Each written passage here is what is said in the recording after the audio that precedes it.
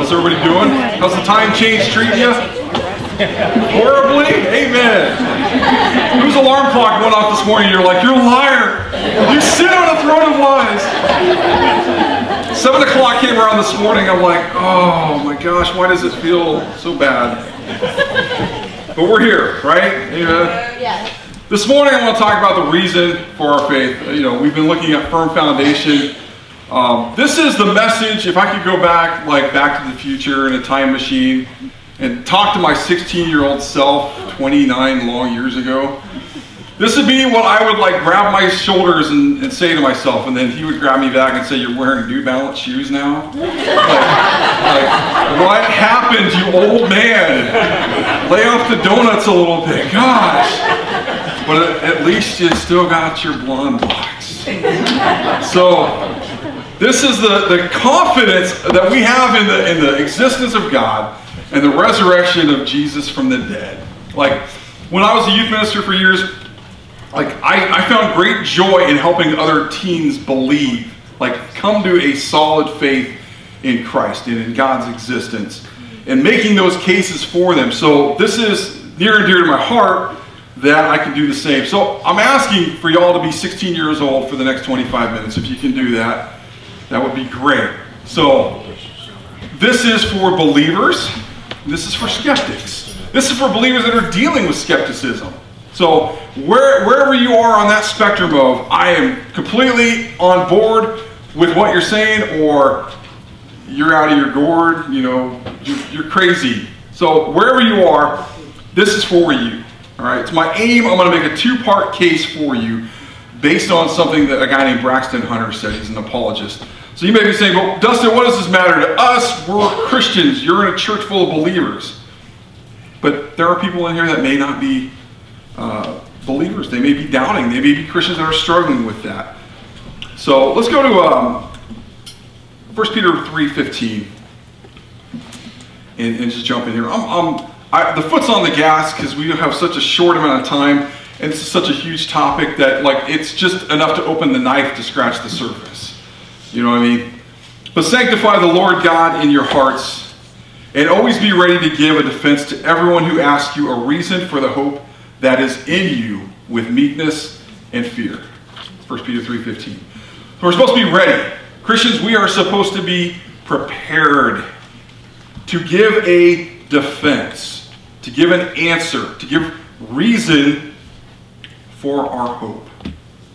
How many of you could confidently say, I could very, very effectively give a defense for my faith? Maybe we're struggling there. Well, good. This is for you. Okay?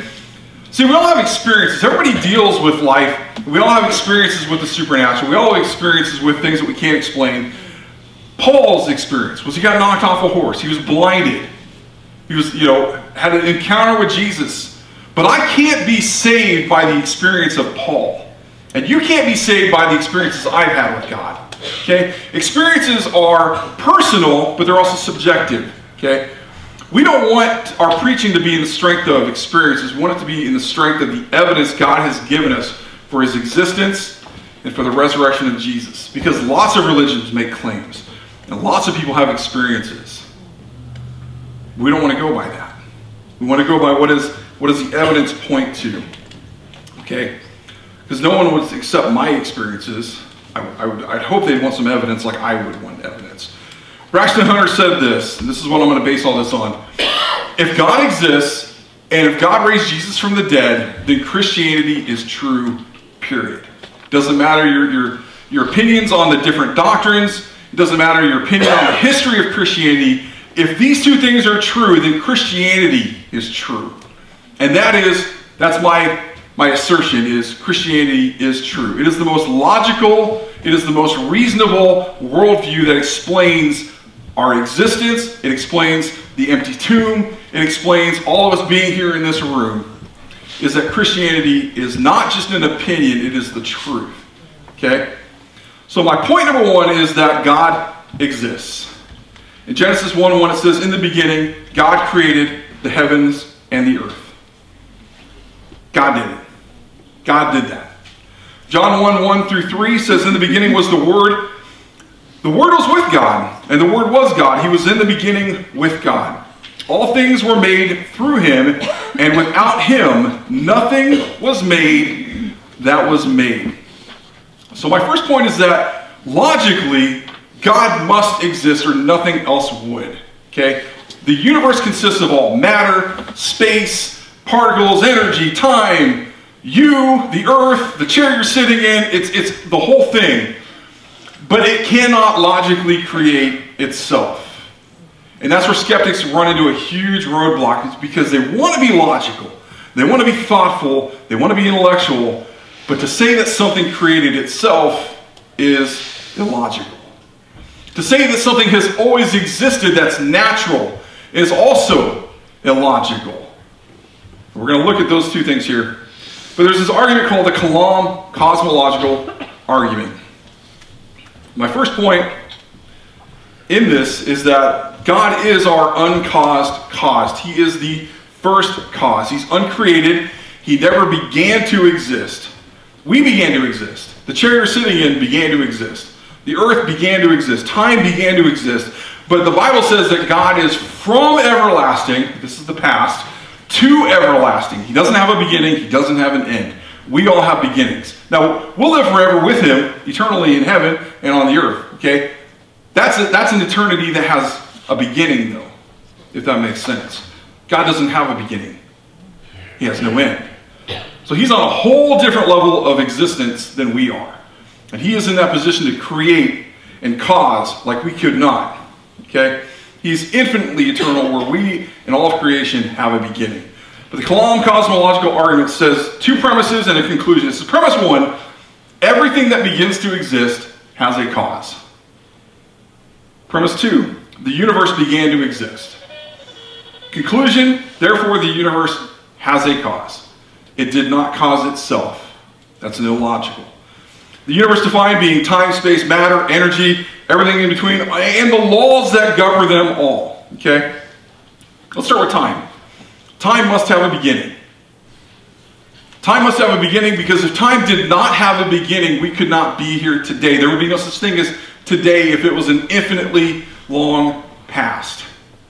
But logically, that doesn't make sense because you can't jump out of a hole that has no bottom.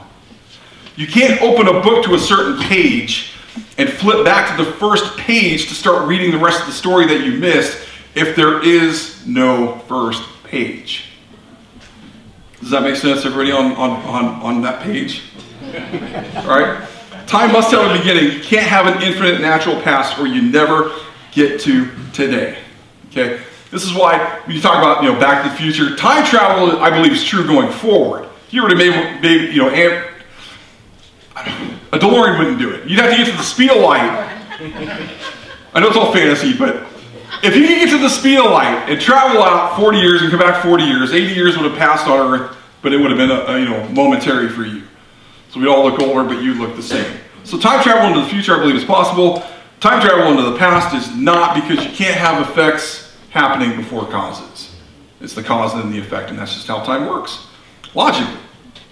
Time moves forward because causes precede effects, and we're looking for, this is all in the effort to find the profile of the first cause. Okay? Number two, space. Space is expanding. Astronomers believe that. If you go outside and you look at the stars, if you could roll back the clock 2,000 years ago, you would see that stars have moved further out from where they used to be. Okay? One of my favorite constellations is Orion. And on the belt is if you look at those, the outline of those three stars, that is where the pyramids are. They line that up. They're the same. The little offness of the one, I think it's called Betelgeuse or Betelgeuse, whatever. Okay? Those are moving apart. They've shown that they are spreading apart. Because if you go up in the sky, there's not this picture of Orion. They're all in one little section right there. They're further distances apart, but they're all stretching. Okay? Space is expanding from something. All that space and matter supposedly were condensed into a single clump and exploded from there. Scientists call that the Big Bang. But without a banger, you don't have the bang. And God is a banger. He is the first. Lastly, matter. All that exists, which is waves and particles and energy and elements and compounds, earth, everything material, you can't create itself. Scientists would like to say they can. I've got an experiment we're going to read about here, but they said they created something from nothing, which was hilarious because when you boil it all down, they had a whole lot of somethings that constituted nothing that they created something from.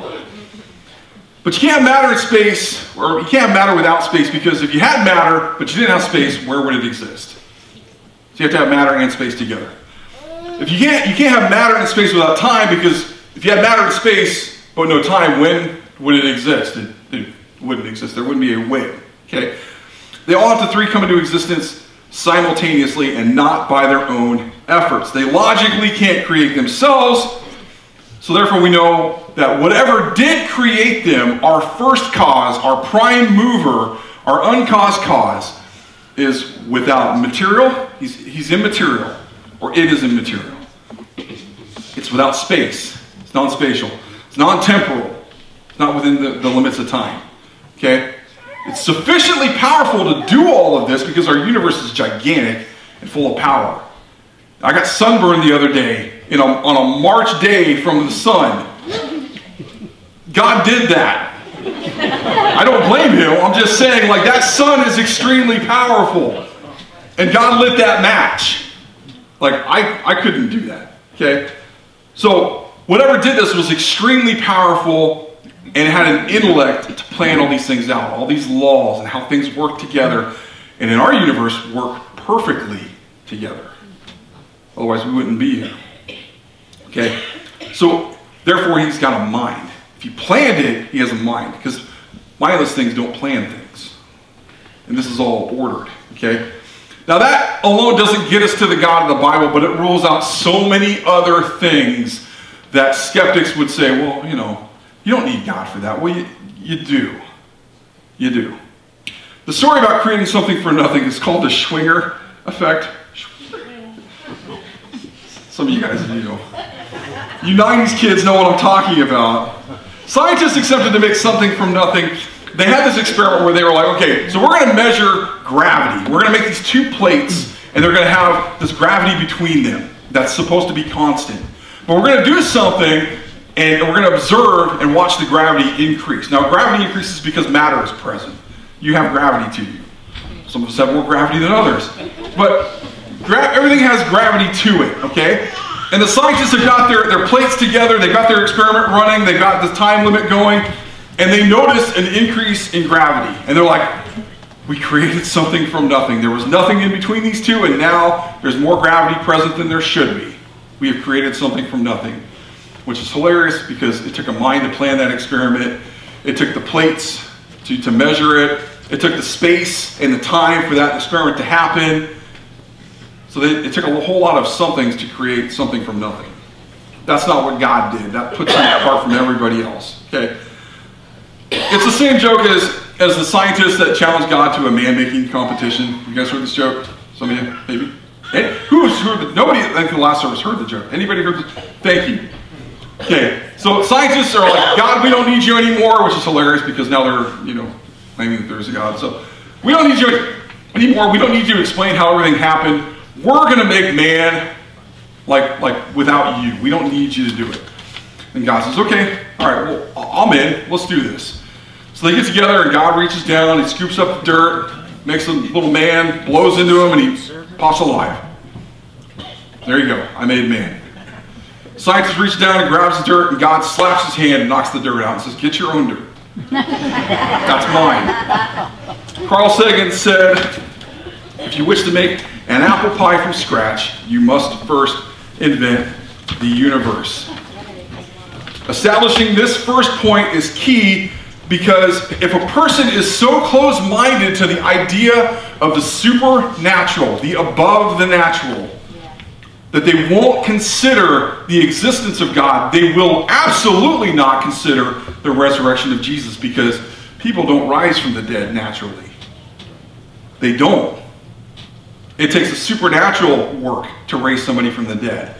But if you have closed your mind off and said, well, it doesn't matter what evidence you bring to the resurrection of Jesus, historically or whatever, I'm not going to believe it because that doesn't happen in real life. you get over that by showing them there is a supernatural because God exists. He is above the natural. Right on? Amen. My second point, thank you. My second point is that God raised Jesus from the dead. So his life, his death, his resurrection is the only event in human history that split time. That's why we have BC and AD. Scientists would like to change that to BCE and CE because they don't want to give God any glory. So we can't even call it before Christ and Anno Domini. Can't do that anymore. We got to have BCE and CE. Let's cut God out. But they still count it back from the same date. It's like, oh, okay, well, you change the name, but the idea stays the same. Like, really? That's semantics now. Like, really?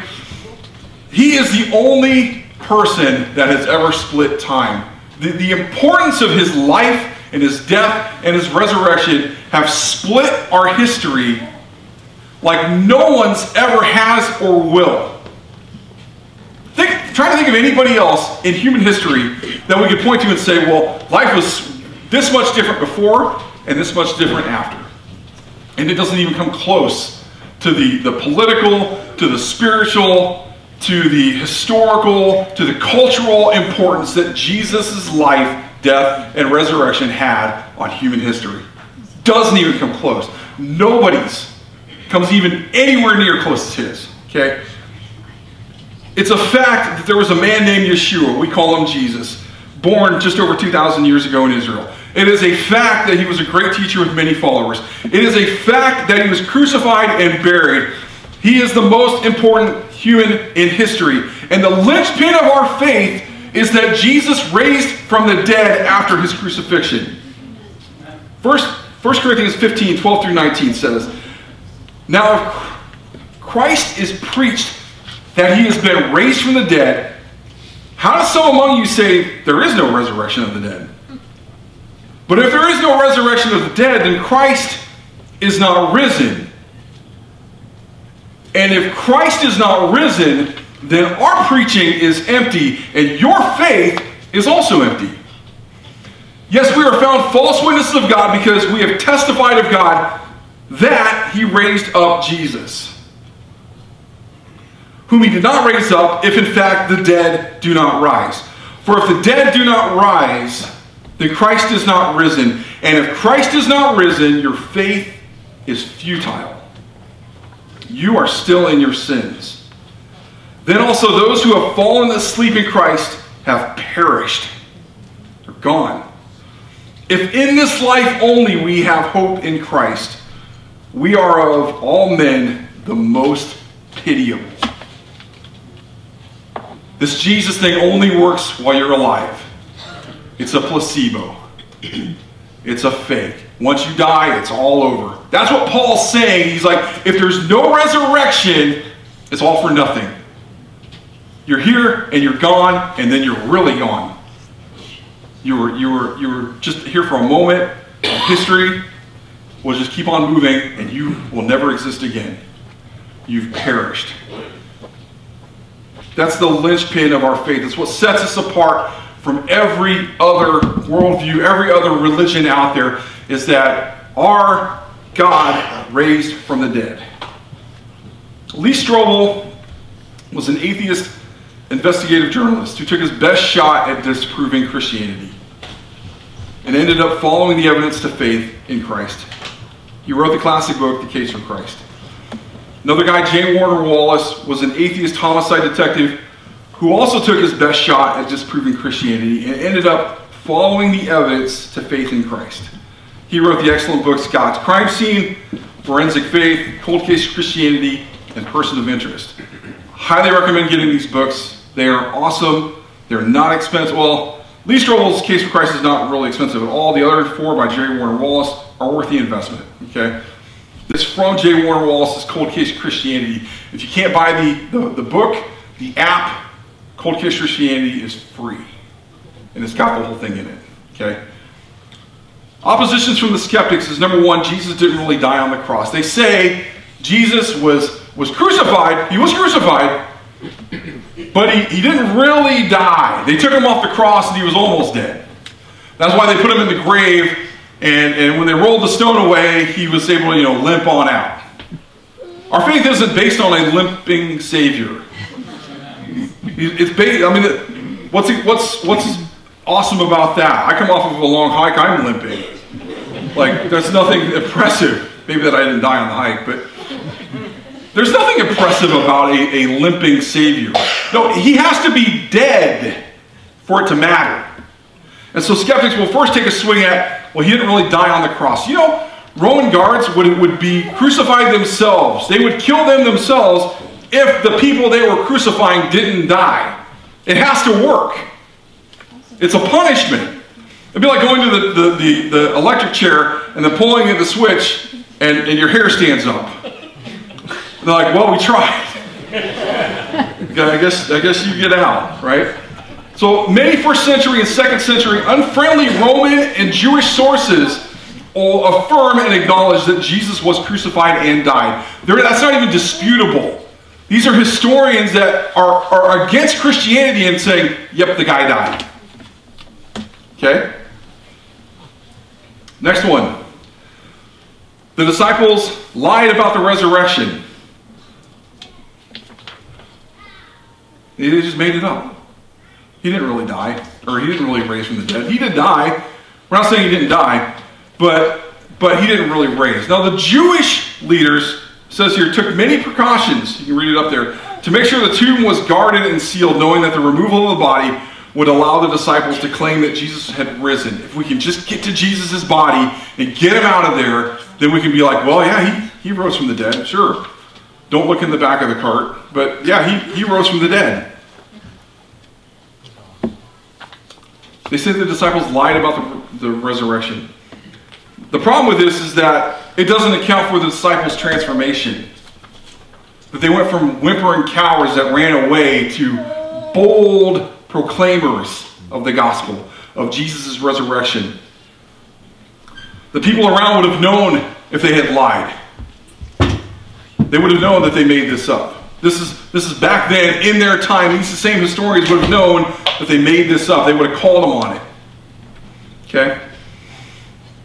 How could the lies that they told themselves transform them into courageous evangelists? You may die for the lies that you believe someone else told, but you won't die for the lies that you tell yourself. Yeah, Jesus raised from the dead. Okay, we're going to crucify you too. I was kidding. Lapse in judgment. I'm so sorry. Let me walk. Can I walk it back, Pontius? Okay, yeah. He didn't raise from the dead. We just made that up. That doesn't happen. That doesn't happen in real life.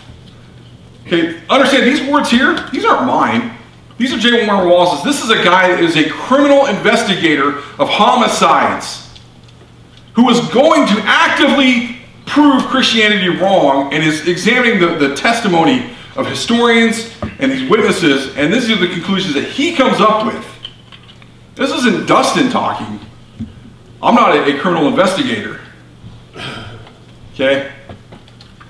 This is a guy who was trying to prove this wrong and ended up believing it.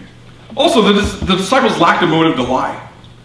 What would be the reason for lying? They weren't trying to build a kingdom for themselves. None of these guys got rich off of it. There weren't first century televangelists out there like, send me your money and I'll send you a sliver of the cross. We'll pray over you with this special fleet. I didn't do that in the first service, so we'll just move on. My wife wanted to make sure I didn't have any like mic drop moments this sermon. I promised her I wouldn't, so you're welcome to. Next one. This is not on here. It's a missing slide. I forgot to add it. Well, actually, I kind of forgot to, but it's also handy because we don't have a lot of time. Like I said, we've got 25 minutes. But this was that the disciples hallucinated the resurrection. They hallucinated. So let's get this straight. So 500 plus people at different time periods after he raised from the dead all had this mass group hallucination, and they all came to the same conclusion that they saw Jesus walking around and then lifting up into the sky before them. And they died for those hallucinations. That's what we're saying? The skeptics would be like, yep, that's what we're saying. That has never happened in the history of humanity that many people had a mass hallucination and all believed they saw the same thing. It doesn't happen. It's not logical. We're talking about what is reasonable. What is the reasonable explanation for an empty tomb and a missing body? Again, if you're a skeptic and you rule out supernatural events, then you say, well, of course, it doesn't matter what you say. That stuff doesn't happen. But if you're reasonable, you'll look at this evidence and say, okay, I can understand where you're coming from. That makes sense. Next one. The disciples were influenced by limited spiritual sightings. Say it only happened to a couple people. Only a few people saw it. Kind of like Joseph Smith and the Mormon tablets. Anybody familiar with that story? He says he saw all the tablets and he was given some glasses or whatever and he could read it and translate it. But we don't know where the tablets are. And we don't know where the glasses are. And it was really just limited to him. Sure, right, we'll buy that, right. That's not what happened here. This was lots of people had interactions with Jesus and told about what they saw. Okay? They had details that could be traced. When you read your Bible and you start getting into these lists of names and lists of places and lists, events that happened, do you guys know archaeology has never proven anything in the Bible as incorrect, has not once. In all their efforts to prove our scriptures wrong, they've never once been able to do it. I think it's important that God put all that stuff in there because it proves this is true. You can go back and do the work and find it. It may be buried under some sand or some dirt, but it's all there. Okay? That explanation of saying that they had limited sightings also fails to account for the empty tomb or the missing body. Next one is the disciples' observations were distorted later. They just added it. They changed it later on. Okay? They got together and they're like, yeah, he died. He was crucified. He died. He was buried. That was it. But then later they're like, okay, no, wait a second. We got to do some Jesus fan fiction. And we're going to write, well, he rose from the dead. And we all saw it. Okay? But they did it years later. No, it was from the very beginning they were saying Jesus was crucified. He died. He was buried and he rose. It wasn't some later fan fiction tacked onto the story, as some skeptics would say. This was from the beginning. So much so from the beginning that Paul mentions it in one of the earliest creeds in 1 Corinthians 15. It includes the resurrection as a key component. It wasn't tacked on later. It was from the very beginning. Even if it was tacked on, if they were saying this explanation also fails to account for the fact that the tomb and the body of Jesus have not been exposed to demonstrate that this late legend was false. If it was tacked on, the historians would have found the body. They would have, or if he didn't die, they would have found him living in Rome or Greece somewhere, on the shore, on the beach. Old Jesus, 70 years old, with a fishing boat. And they're like, hey, you're that guy they crucified that didn't die. They buried you, but you didn't stay in the tomb because you weren't really dead. You didn't really raise from the dead. You were never dead in the first place. That didn't happen. Our response to the skeptics is that the disciples were telling the truth. That is the most reasonable explanation of an empty tomb and a missing body. We're asking folks to be reasonable. They're going to want proof beyond a shadow of a doubt. We want all the proof that you can give, and we're going to reject all of it, but give us more proof. That doesn't work in testimonies in court. It's proven guilty beyond a reasonable doubt. That's what we're asking folks to be. That's what we're asking of ourselves. God asks of us to be reasonable. Look at the evidence and be reasonable. This explanation only has one liability. It requires a belief in the supernatural, which is why the first point is so key. A belief that Jesus had the supernatural power to rise from the dead in the first place. The testimony of all men and women who preached and died for their faith in Jesus, in my opinion, is unassailable. You can't attack it effectively. Men will die for the lies of others. They will not die for the lies they themselves invent. The resurrection of Jesus points as proof to us and to the world for the love of God. We're coming up on Easter. The resurrection is this beacon that God loves his creation. Amen? Those that have lived in lawbreakers and rebellion and have done damage to each other and have cursed God, God is saying, I love you. That's why I sent my son. That's why he was crucified, was for your sins. That's why I raised him from the dead with my mighty power. It's because I love you. And I don't want to give up on my creation. Let's pray. Father, you alone are God and Creator, infinitely powerful and wise, infinitely good and full of justice and mercy. Thank you for leaving us strong evidence of your work in creation and redemption. May the foundation of our faith be built upon reason and truth so that it would be unshakable. We ask that in Jesus' name. Amen.